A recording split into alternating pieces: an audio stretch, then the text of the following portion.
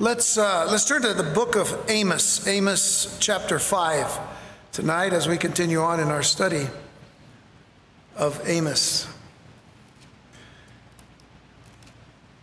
Last week, as we were closing out chapter 4,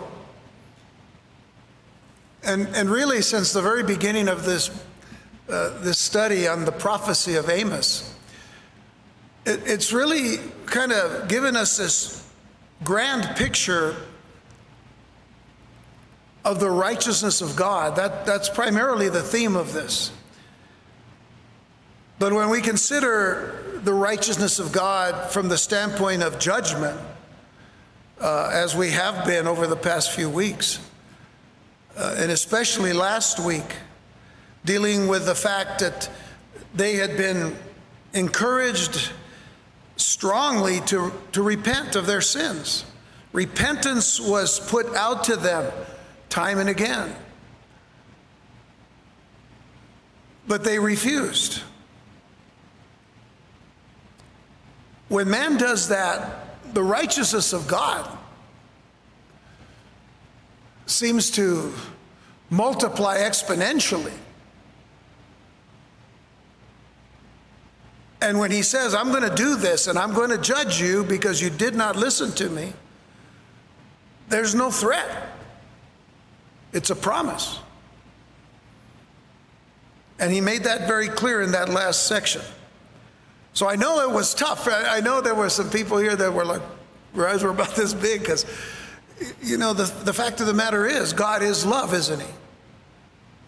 God is merciful. God is gracious. God is all of those things. But above all things, he is holy, holy, holy. And he's a just God. And I'm not talking about justice like the world talks about justice today with social justice warriors who've got their heads all scrambled like eggs up there, you know. That's not what it's about. True justice starts and ends with the holiness of God. So those particular attributes of the Lord are very powerful in the sense of these minor prophets. When we began, of course, with Hosea, and then Joel, and now Amos. Excuse me. So, as we enter into chapter 5, we're going to be looking at this issue of justice throughout the whole chapter. Now, this is the third time as we enter into verse 1.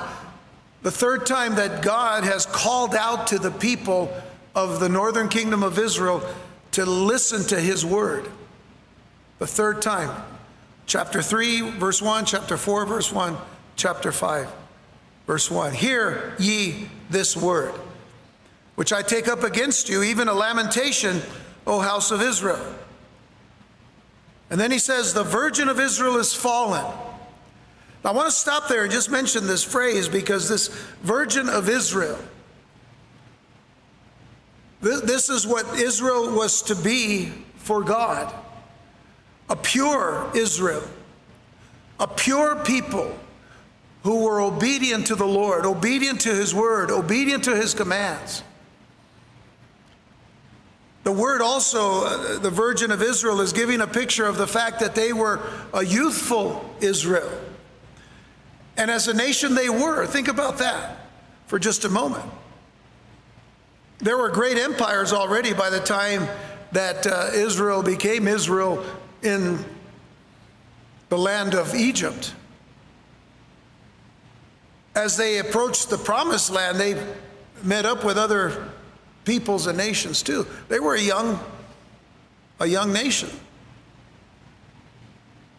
Much like today, when you think about the United States of America in comparison with all of the major nations of the world. We've only been around over 300 years, others 3,000 years, and so on.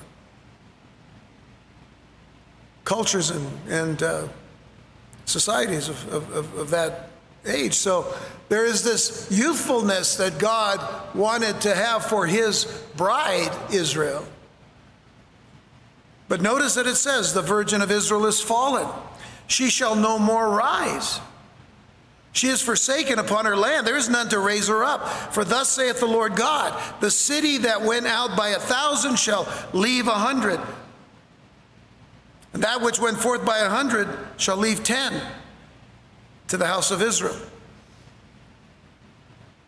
So now the issue of maintaining justice, excuse me, the issue of maintaining justice within the courts in our country and society is essential for any nation's survival, especially in our times. And I say our country because that's the country that we're most used to when it comes to this issue of government and justice. But no nation will be able to last very long if its judges, if its lawyers, and its citizens refuse to be honest and execute true, genuine justice among themselves, no matter if rich or poor. Just one look at the situation in our own country's federal government brings us horrifically close to this thought. And the thought is that society will soon crumble if our elite legislators stand opposed to true justice. Hate honest judges and witnesses, if that's what they do. They hate the honest judges and appoint judges with political bents. What does that say about lady justice? Somebody's pulled the rag off from her eye so she can see. Justice is supposed to be blind. Or they abuse and they steal from the poor and the weak, or they oppress the righteous, or they take exorbitant bribes, or they deprive the poor of justice and seek to silence the wise and honest who are striving to build a righteous and just society for all. And by the way, I hate to say it, but all of those things are happening in the USA today, right now. And what we find in chapter 5 of Amos's prophecy is the declaration of God's judgment on the injustice or the unjust attitude of the northern kingdom of Israel and all of those who are unjust toward their own brothers, toward their own families. Now that's going to be verses 1 through 20. But we're also going to see his justice and his judgment on those who are found to be hypocritical in their ways. That's verses 21 through 27 when we get there. But here at the beginning of chapter 5, we are presented with a voice of lamentation. A voice of lamentation. In effect, it is a funeral song or a funeral dirge over the death of a nation. And that nation is the nation of Israel, or the northern kingdom of Israel in this case. It is the voice of the Lord through the prophet. It is the voice of the Lord through the prophet, raised in lamentation, weeping over the people he loved. Get this, the people that he loved, the people that would have nothing to do with him. Yet he loved them, and he continued to love them. Reading again from verses 1 through 3, hear ye this word, which I take up against you, even a lamentation, O house of Israel. I'm singing your funeral song. The Virgin of Israel is fallen, she shall no more rise, she is forsaken upon her land, there's none to raise her up. As a nation, that is a hopeless position for them. She shall rise no more. There's none to raise her up. For thus saith the Lord God, the city that went out by 1,000 shall leave 100, and that which went forth by 100 shall leave 10 to the house of Israel. So it is no mystery that the word of God teaches that the Lord's judgment will fall upon all the unjust of the world. That's a very general understanding of God's judgment. Judgment will fall, God's judgment will fall upon all the unjust of the world. But it's also good to note that the Lord's working with Israel is an example of how he works with us. Take note that all believing Jews and Gentiles that are of the world. That's us. God works with us. God's working with Israel is an example of how he will work in us. And so whatever happened to Israel will happen to us unless we heed the word of God. In fact, if you go to the New Testament, in the book of Romans chapter 15, Paul tells us, for whatsoever things were written aforetime were written for our learning. In other words, everything written in the Hebrew Scriptures, everything written in the Tanakh, the Hebrew Bible, the Jewish Bible, was written for our learning. We as believers in Jesus Christ, both Jew and Gentile, that we through patience and comfort of the Scriptures might have hope. Now let me interject very quickly something about that little phrase at the end, that we through patience and comfort of the Scriptures might have hope. The Old Testament is not just a testament of judgment. It is a testament of hope. It is a testament of God's mercies and God's grace and God's love. It is a testament of God's living hope in the Messiah that he is sending to his very people. So, getting back to our study, in effect, the Lord was making an appeal. He was making an appeal to the unjust by pleading with them to hear the lament or funeral song he was about to sing.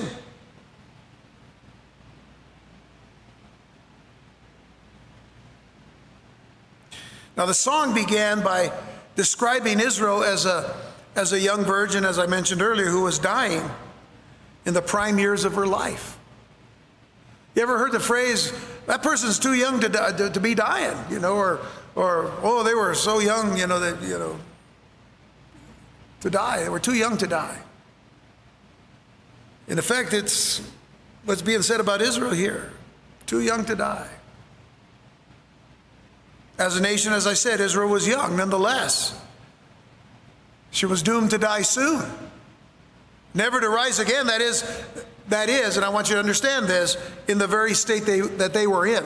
They would not rise again as a nation like they had been before. What were they before? They were a nation that was begun in heresy and continued in heresy and apostasy for all of its life. They would never rise again as a nation like that. That's why I don't want you to think that it's hopeless for Israel. Because those people today who say that God has no more care about Israel are completely wrong. God loves his people still.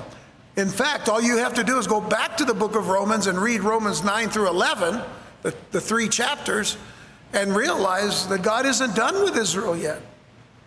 Read the prophets and all of the restoration verses that are telling us that God is coming back to deal with Israel, even after what happened at the cross. And by the way, it wasn't just the Jewish people that killed Jesus.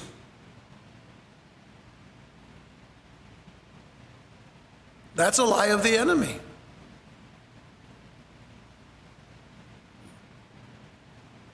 Jew and Gentile had their hands in all of that. That's clear from the Gospels. So they would never rise again then as a nation like they were before. Not only would the army of the northern kingdom of Israel be slaughtered and its cities and towns destroyed, but very few of them would survive. That is the statement that is made in verse 3, for thus saith the Lord God, the city that went up by 1,000 shall leave 100, and that which went forth by 100 shall leave 10 to the house of Israel. So what we have here are statistics. Verse 3 is a verse of statistics. And the statistics would be as such. When a city marched out 1,000 soldiers to face the enemy, only 100 would survive. The towns that marched 100 would only have 10 survivors. So what is that telling us about the slaughter? Well, the slaughter would be horrendous. And there's another fact that we need to note, and that is that while the northern kingdom would be utterly destroyed, there would be a few individuals to survive the slaughter. In other words, it is not a complete destruction of the whole nation in the sense of everyone being destroyed or killed. The Lord would preserve a remnant. God has always preserved a remnant of his people, whether it be in the northern kingdom or the southern kingdom. And by the way, that division of northern and southern kingdom, that wasn't God's doing, that was man's doing. There's only one nation of Israel. And ultimately, that's what's going to happen. That's what's coming back into Israel today in Aliyah. Jews are going back to the land to be one Israel, not two. So the Lord would preserve a remnant that he might fulfill his promise to send his word and the Savior to the world through the Jewish nation. A truth that Jesus and Paul attested to back in both in John and again in the book of Romans. In John chapter 4, by the way, Jesus, when he was speaking to the woman at the well in Samaria, this is what he said to her in John 4, verse 22. He said, ye worship, ye know not what. You don't even know what you're worshiping. What we know, we know what we worship. For salvation is of the Jews. But the hour cometh, and now is, when the true worshipers shall worship the Father in spirit and in truth. For the Father seeketh such to worship him. God is a spirit, and they that worship him must worship him in spirit and in truth. So that attests to the fact that the Messiah came not just for the Jewish people, but also for the Gentiles. And once again, we read in Romans chapter 9, verses 3 through 8, what Paul says about this particular thought. He says, for I could wish that myself were accursed from Christ for my brethren, my kinsmen according to the flesh. That would be the Jewish people, because Paul was a Jew. He says, who are Israelites, to whom pertaineth the adoption and the glory and the covenants and the giving of the law and the service of God and the promises. Everything that was given in the Hebrew scriptures, everything was for them. Whose are the fathers, and of whom is concerning the flesh Christ came, who is over all. God bless forever. Amen. And he said, not as though the word of God has taken none effect, for they are not all Israel, which are of Israel. And we have to listen very carefully to this statement of Paul. He says, for they are not all Israel which are of Israel. Neither because they are the seed of Abraham are they called children. But in Isaac shall thy seed be called. In Isaac. What is that telling us? It's telling us about the promise given to Abraham to bring the line of Messiah through Sarah. Not anyone else. Isaac would beget Jacob. Jacob becomes Israel. In fact, his name is changed to Israel. And then from that line will come the Messiah. So it is a matter of faith. See, it's always been a matter of faith with Abraham. Notice the rest. Neither because they are the seed of Abraham are they called are they all children, but in Isaac shall thy seed be called. That is, they which are the children of the flesh, they are not the children of God, but the children of the promise are counted for the seed. Abraham was counted righteous by faith. So however, for the present now, coming back to the present, and I say the present of Amos's time, both Amos's audience and the reader of this passage of Scripture needed to take note that this is still a funeral song being sung over the nation, over the northern kingdom of Israel, which, by the way, as I said earlier, was apostate from the very beginning. The northern kingdom of Israel never had a good king because none of their kings was really of the lines that needed to be kings. Well, that's one thing. And then the other thing is that whoever did become king, they went and took the people over there to start worshiping golden calves in Dan and in Bethel. So it was always apostate. And let's remember that the people of Israel were completely unfair in their dealings with one another and with the other nations. So it wasn't just the idolatry. I mean, that was a big part, of course. But have we not seen throughout even Hosea and Joel and now in Amos that the Lord really takes it seriously when you mistreat your own people? When you become unfair to people or you become unjust to your own family lines. Consequently, the Lord's hand of judgment was to fall upon them, even as his judgment will fall on all the unjust of the world. So the prophet Amos then pleaded with the unjust. He pleaded with them to seek the Lord and to live. What is that pleading? It's a call to repentance. It's a call to repentance. Look at verse 4. For thus saith the Lord unto the house of Israel, seek ye me, and ye shall live. Seek ye me. Now this is Amos the prophet speaking to the people, telling them this is what the Lord is saying to you. For thus saith the Lord unto the house of Israel, seek ye me, and ye shall live. Now the phrase to seek the Lord there in the Hebrew is darash chaya, which means to repent. It means to turn away from sin. And it means to return back to the Lord and his ways. Now remember that the Lord has said, your judgment is set. And still, there's a call for repentance. How many times does God give us that opportunity even when the judgment is set? This is something of a perplexing, giving us a perplexing question about the Lord. I mean, there are things that we don't understand about the Lord, okay? Let's just outright say that right now. None of us know the deepest things that God has for us, but what we trust is that he always has something good for us. That we can trust. Remember that it tells us in the scriptures, I believe in Deuteronomy 29:29, that secret things belong to the Lord. The secret things belong to him. But what he gives us, I mean, it's rich. It's really rich. But I'm bringing this up because, you see,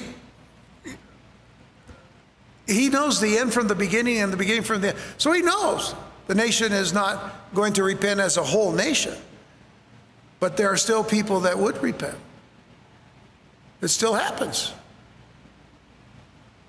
Don't forget that there's a remnant. And the door is always open. God has not shut the door yet. There's a time coming, by the way, though, that's going to be very similar to what happened in the days of Noah. When Noah obediently built the ark, brought the animals that God wanted on the ark, and then put the human beings, his own family, his 3 sons and their wives and his wife, and the 8 of them got in. And what did the Lord do? He didn't tell Noah to close the door. God closed it. There comes a time when doors close. Though judgment was coming, a door was always open. There is coming a time. Scriptures tell us very clearly there's coming a time when that door is going to close again. But given every opportunity that the Lord has put out for repentance, no one has an excuse. No one is going to be able to stand before God and say, well, Lord, I didn't know. Then he's going to say, yeah, remember this? Or remember that? Remember what I sent to you? Who I sent to you? What I sent to you? And they're going to say, oh, I didn't think you'd remember. Of course he remembers. And why did he send it? Because he loves you and doesn't want you to be judged. He doesn't want you to be judged eternally. He doesn't want you to be condemned. For God so loved the world that he gave his only begotten Son, that whosoever believeth in him should not perish, but have everlasting life. Should not perish.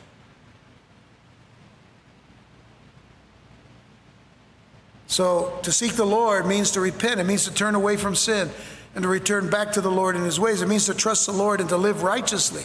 See, that's the other thing. You trust the Lord and you live righteously just as he commands. Let's consider something. Consider Isaiah 55, verses 6 and 7. Notice the words. Seek ye the Lord while he may be found. Call ye upon him while he is near. But then notice this.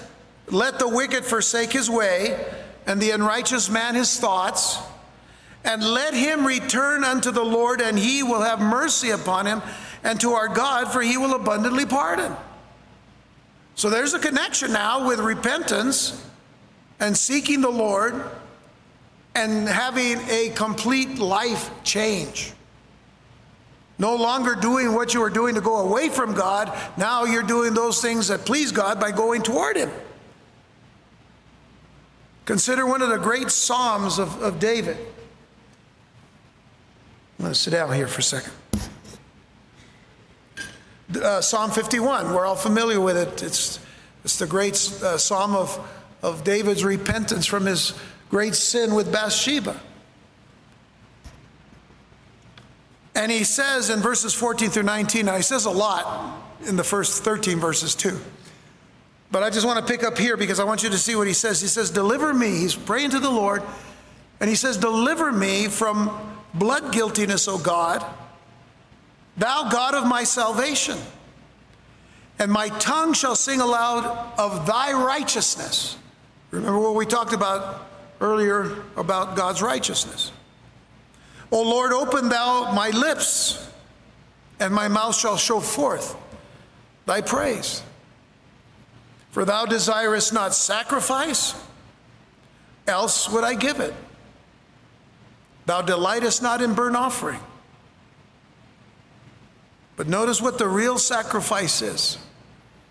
The sacrifices of God are a broken spirit, a broken and a contrite heart. O God, thou wilt not despise. See, the reason why he says that about the sacrifice, he doesn't desire the sacrifice of the burnt offering. Why? Because people could do that and their hearts never change. They think that by doing it, they're getting points. They're getting points to go to heaven. No one gets to heaven by points. We get to heaven because we surrender. We surrender to God. We surrender to the work of Christ. Why God sent his only begotten Son. Sacrifices our broken spirit. When our spirit is broken because we've offended a holy God. Contrite heart, a heart that is sorrowful for its sin. I don't know if people realize the extent of a contrite heart before a merciful God. He knows the heart. So we can't play games with God if he knows the heart. But then David goes on and says, do good in thy good pleasure unto Zion. Build thou the walls of Jerusalem. Then shalt thou be pleased with the sacrifices of righteousness, with burnt offering and whole burnt offering. See, the Lord then will be pleased with that because he realizes that the heart is now broken and given to the Lord to mend and to heal. and to make new.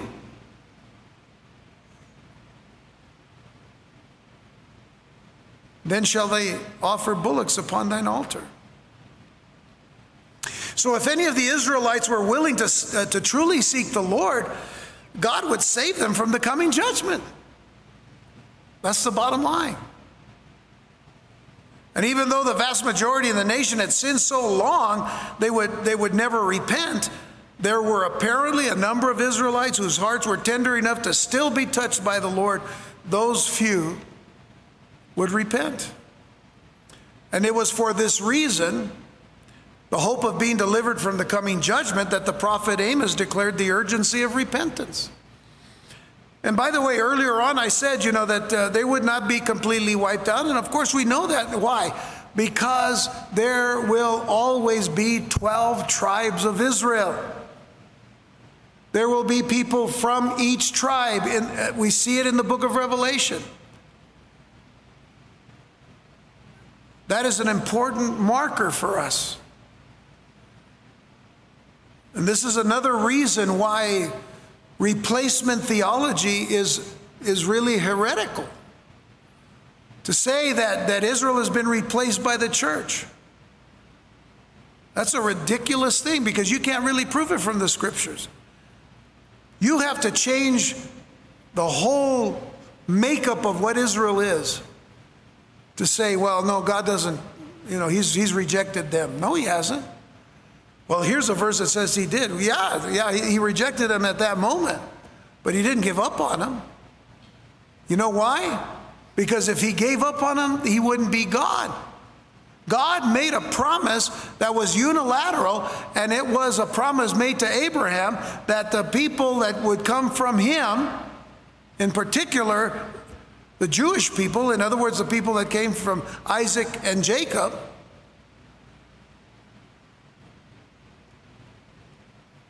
he made a covenant with them forever. An unconditional covenant. Can't break that. If God breaks it, he's not God.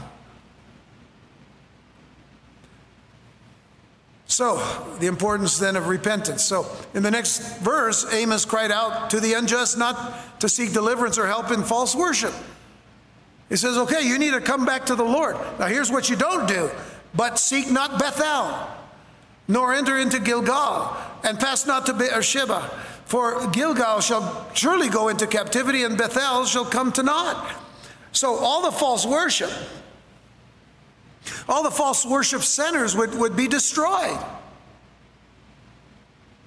And the false worshipers exiled from the promised land belonging to the God of Israel.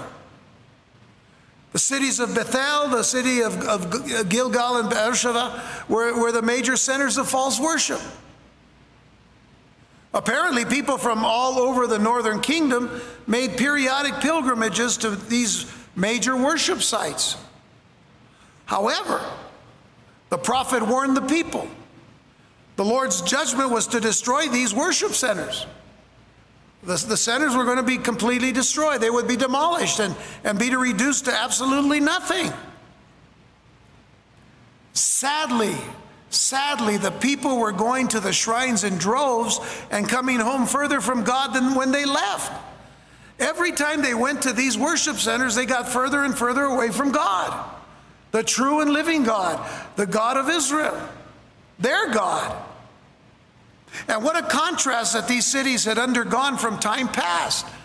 Think about which ones are mentioned: Beersheba, Bethel, and Gilgal. I mean, these were places once linked to Jacob, Joshua, and Abraham. Abraham had pitched his tent and raised his altar at Bethel when he first entered the promised land. It was there that Jacob had seen his vision of the ladder and been converted. In Bethel. It was at Gilgal that Joshua had reinstituted the covenant seal of circumcision. It was also there that Joshua's troops had returned again and again for spiritual renewal during the conquest of Canaan. They went to Gilgal. Abraham had dug his well where? At Beersheba. Beersheba.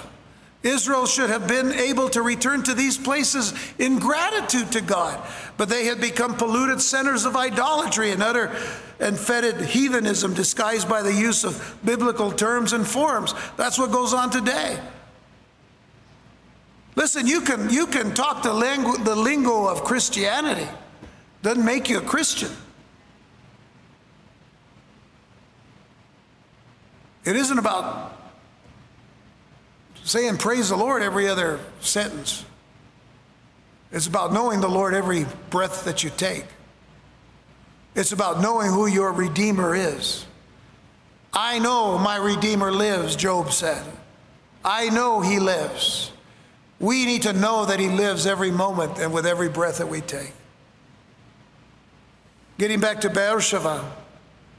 Beersheba is the well of the oath. It was the place where the Lord ratified Abraham's covenant with Abimelech, and where Abraham called on the name of the Lord, and he called him the everlasting God. And now it was a stronghold of idolatry. I say now, in the time of Amos. Gilgal. The word itself means the place of rolling. The place of rolling. Here's a play on similar sounds in the Hebrew. What we see here in the verse that mentions them, verse 5. In the Hebrew, it's Gilgal Galoch Yigleh. Gilgal Galol Yigleh. It's a play on sounds. And what it means is, Gilgal shall rolling be rolled away. Gilgal shall rolling be rolled away. The text says, Gilgal shall surely go into captivity. Gilgal shall surely go into captivity. And then what about Bethel? Well, we know that Bethel means the house of God. The house of God. But the name was changed. It was now called Bethaven. Bethaven means the house of vanity, or the house of naught, which means the house of nothing. The house of nothing, because of its vain, worthless idols. And as our text says, Bethel shall come to naught. Bethel shall be Bethaven. Nothing. It's obvious from these names and their usage here that another reason that the Lord should be sought is because there is no other way to experience spiritual blessing. There's no other way to experience spiritual blessing. Seeking God's blessings under false pretenses and in false worship practices will yield only vain, worthless, and empty results. And by the way, it wouldn't be a stretch to say that those living in the northern kingdom of Israel were in effect living under, and I quote, an antichrist spirit. They wouldn't have known that word back in Amos's time. But I don't believe it's a stretch to say that those living in the northern kingdom of Israel were in effect living under that very same antichrist spirit. Because when you think about it, where does the spirit come from? It comes from Satan. It comes from the enemy. The antichrist spirit is the spirit of the enemy. You know, this past weekend I quoted from John's letter, John's first letter to the church concerning the testing of spirits. Let me reread those verses 1 through 3 of 1 John 4. John said, "Beloved, believe not every spirit, but try the spirits," which means test the spirits, whether they are of God. Because many false prophets are gone out into the world. Hereby know ye the Spirit of God. Every spirit that confesses that Jesus Christ has come in the flesh is of God. And every spirit that confesseth not that Jesus Christ is come in the flesh is not of God. And this is the spirit of Antichrist, whereof you have heard that it should come, and even now already is it in the world. Now, earlier in his letter, that would be back in chapter 2, John wrote this in 1 John 2, verses 18 and 19. He said, little children, it is the last time, which means we're living in the last days. Can you imagine John wrote that 2,000 years ago? And that's the last days? We've been in the last days for a long time. He said, it is the last time. And as you have heard that Antichrist shall come, even now are there many Antichrists, whereby we know that it is the last time. We know it because it was predicted this would happen. But notice this. I want you to notice it real carefully. They went out from us, but they were not of us. For if they had been of us, they would no doubt have continued with us. But they went out, that they might be made manifest that they were not all of us. And I thought about that as prayerfully as I could. I thought about that statement. They went out from us, but they were not of us. So that they might be made manifest that they were not all of us. And the first thought that came to mind was the split that came to Israel. The northern kingdom became established under the 10 tribes that formed the northern kingdom became established under Jeroboam. And the fact of the matter is, they completely got away from their worship of the true and living God in the city that God wanted them to worship in, which was Jerusalem. In the city of Zion. At the temple alone. To worship the true and living God. Interesting thought. What was motivation for them? If it wasn't a spirit of Antichrist. Same spirit. And here we see somewhat the progression from deception to delusion, because they were deceived. They were deceived, and the thing about it is, deception leads to delusion. Turn to 2 Thessalonians chapter 2 for a moment.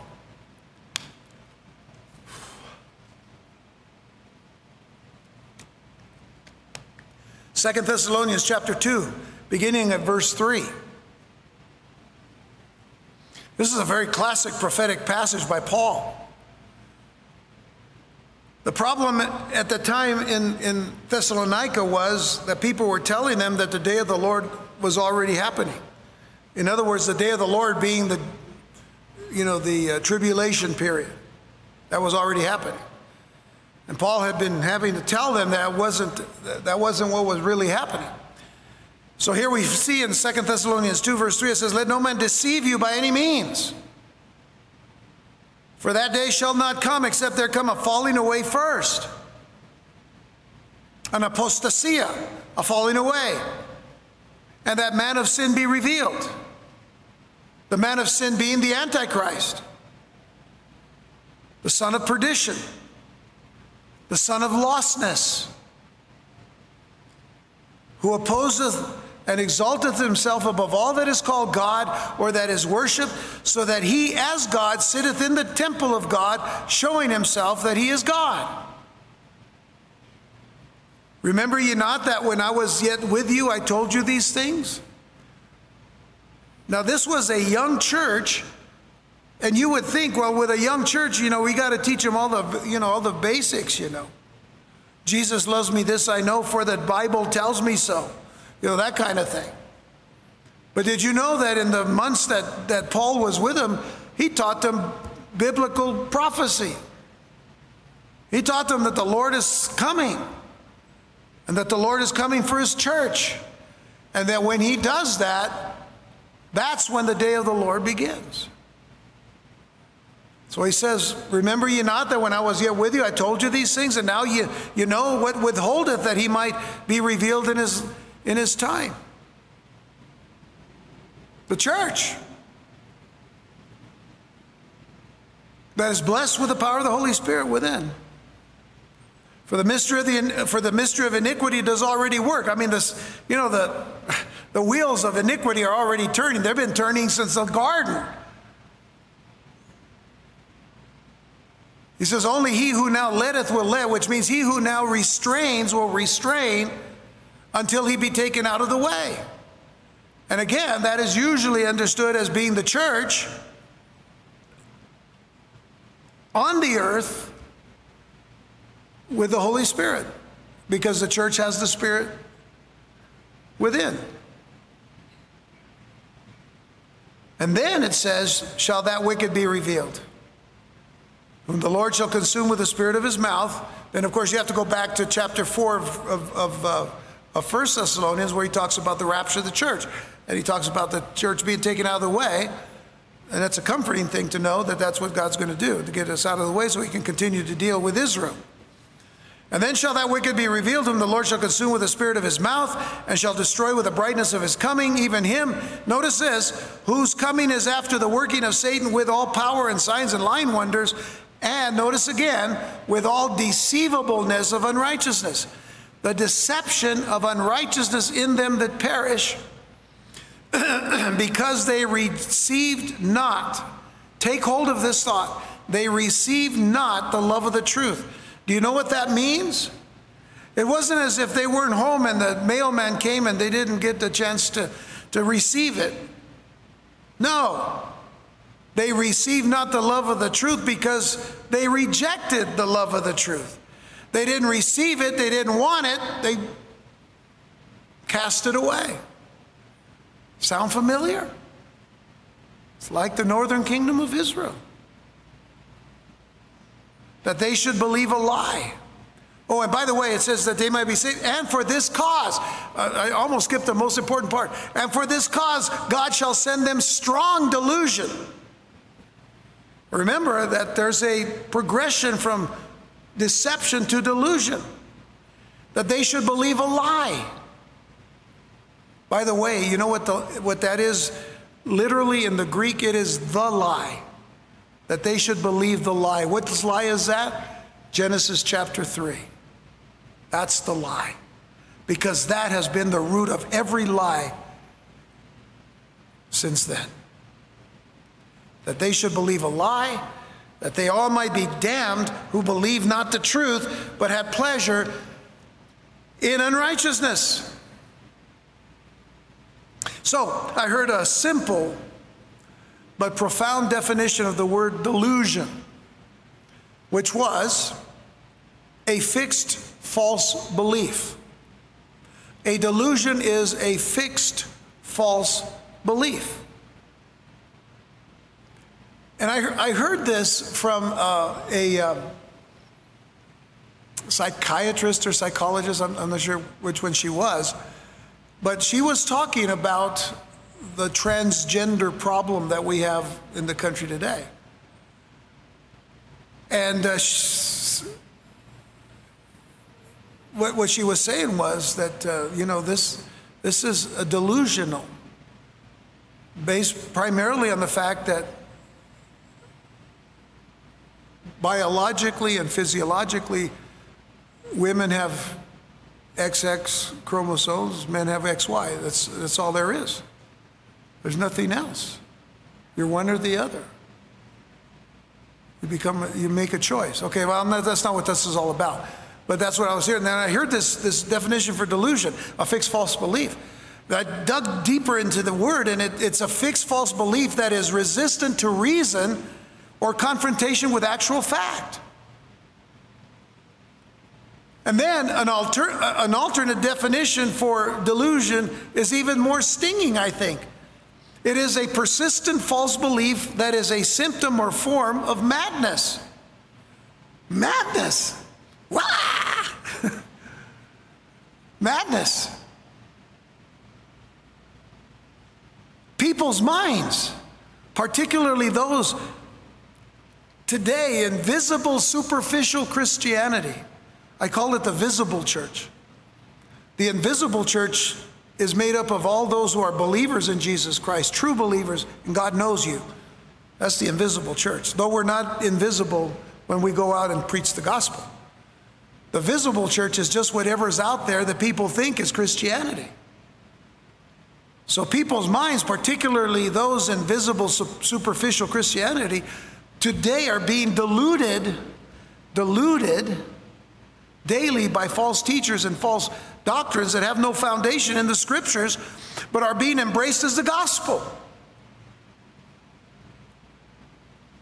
And it's painful to know that people who should know better, because we've been given the word of God, but you know, when you put it aside and close it and decide that there are other things more important than the word of God, then you've said to the Lord, we really don't care about your word. We really just care about things that sound right or sound good or pleasing.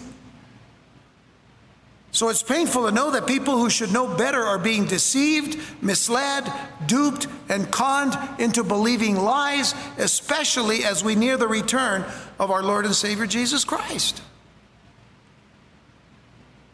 That's delusion. And we're living in the day of delusion. And I don't mean just in the world. I'm talking about in the church.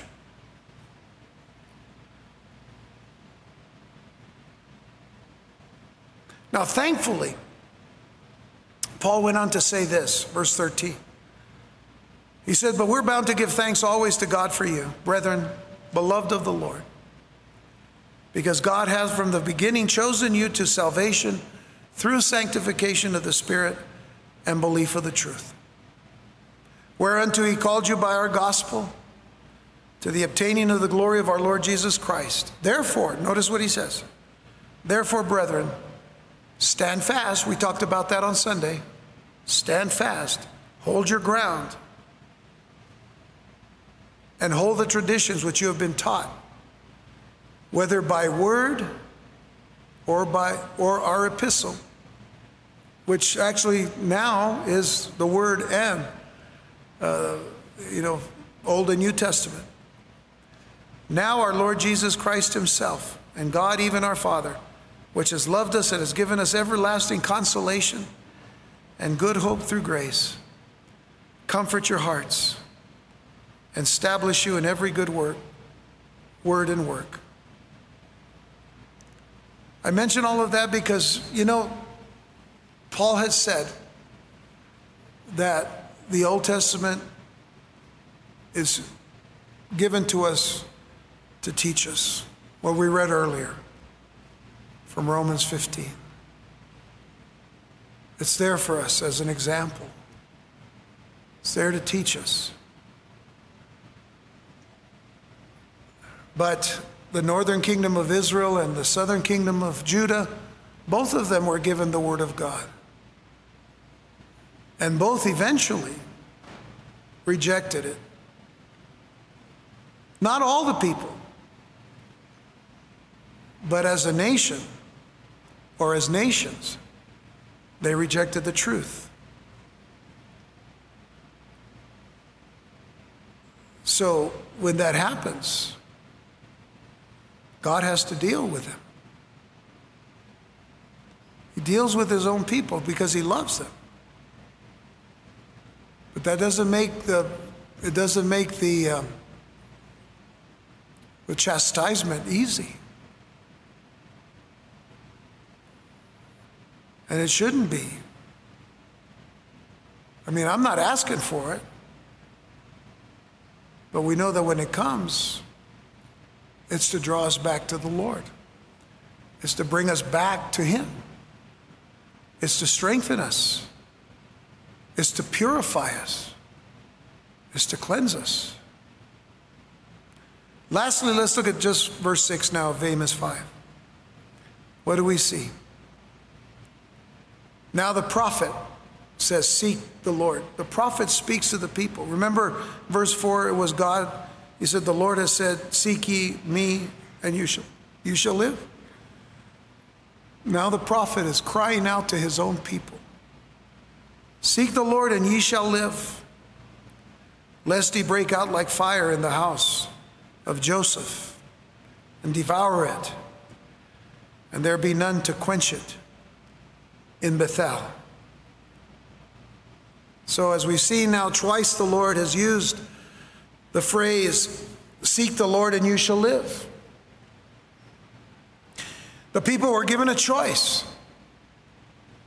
Either seek the Lord and live, or else face his coming judgment. Now the Lord would sweep through the house of Joseph like a fire.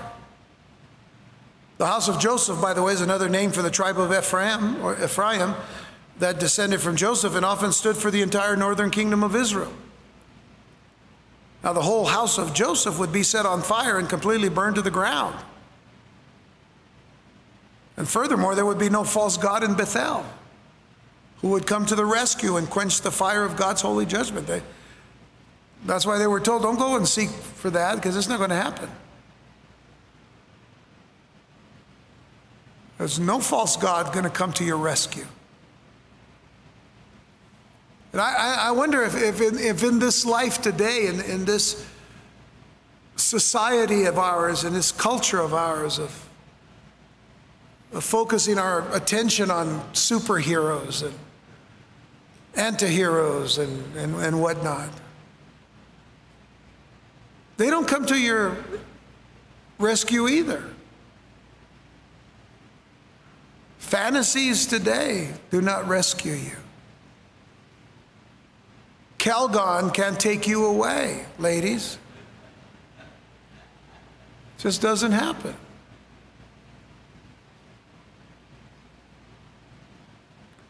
We should never forget that our God, in all of his holiness and all of his righteousness, and in all of his justice and all of his power, is a consuming fire. Our God is a consuming fire. Deuteronomy 4, verses 23 through 29 says, take heed unto yourselves. Now listen carefully and put together everything that we've heard so far. Take heed unto yourselves. Now remember, this is in the time of Moses. So hundreds and hundreds of years before Amos. Take heed unto yourselves, lest you forget the covenant of the Lord your God, which he made with you, and make you a graven image or the likeness of anything which the Lord thy God has forbidden thee.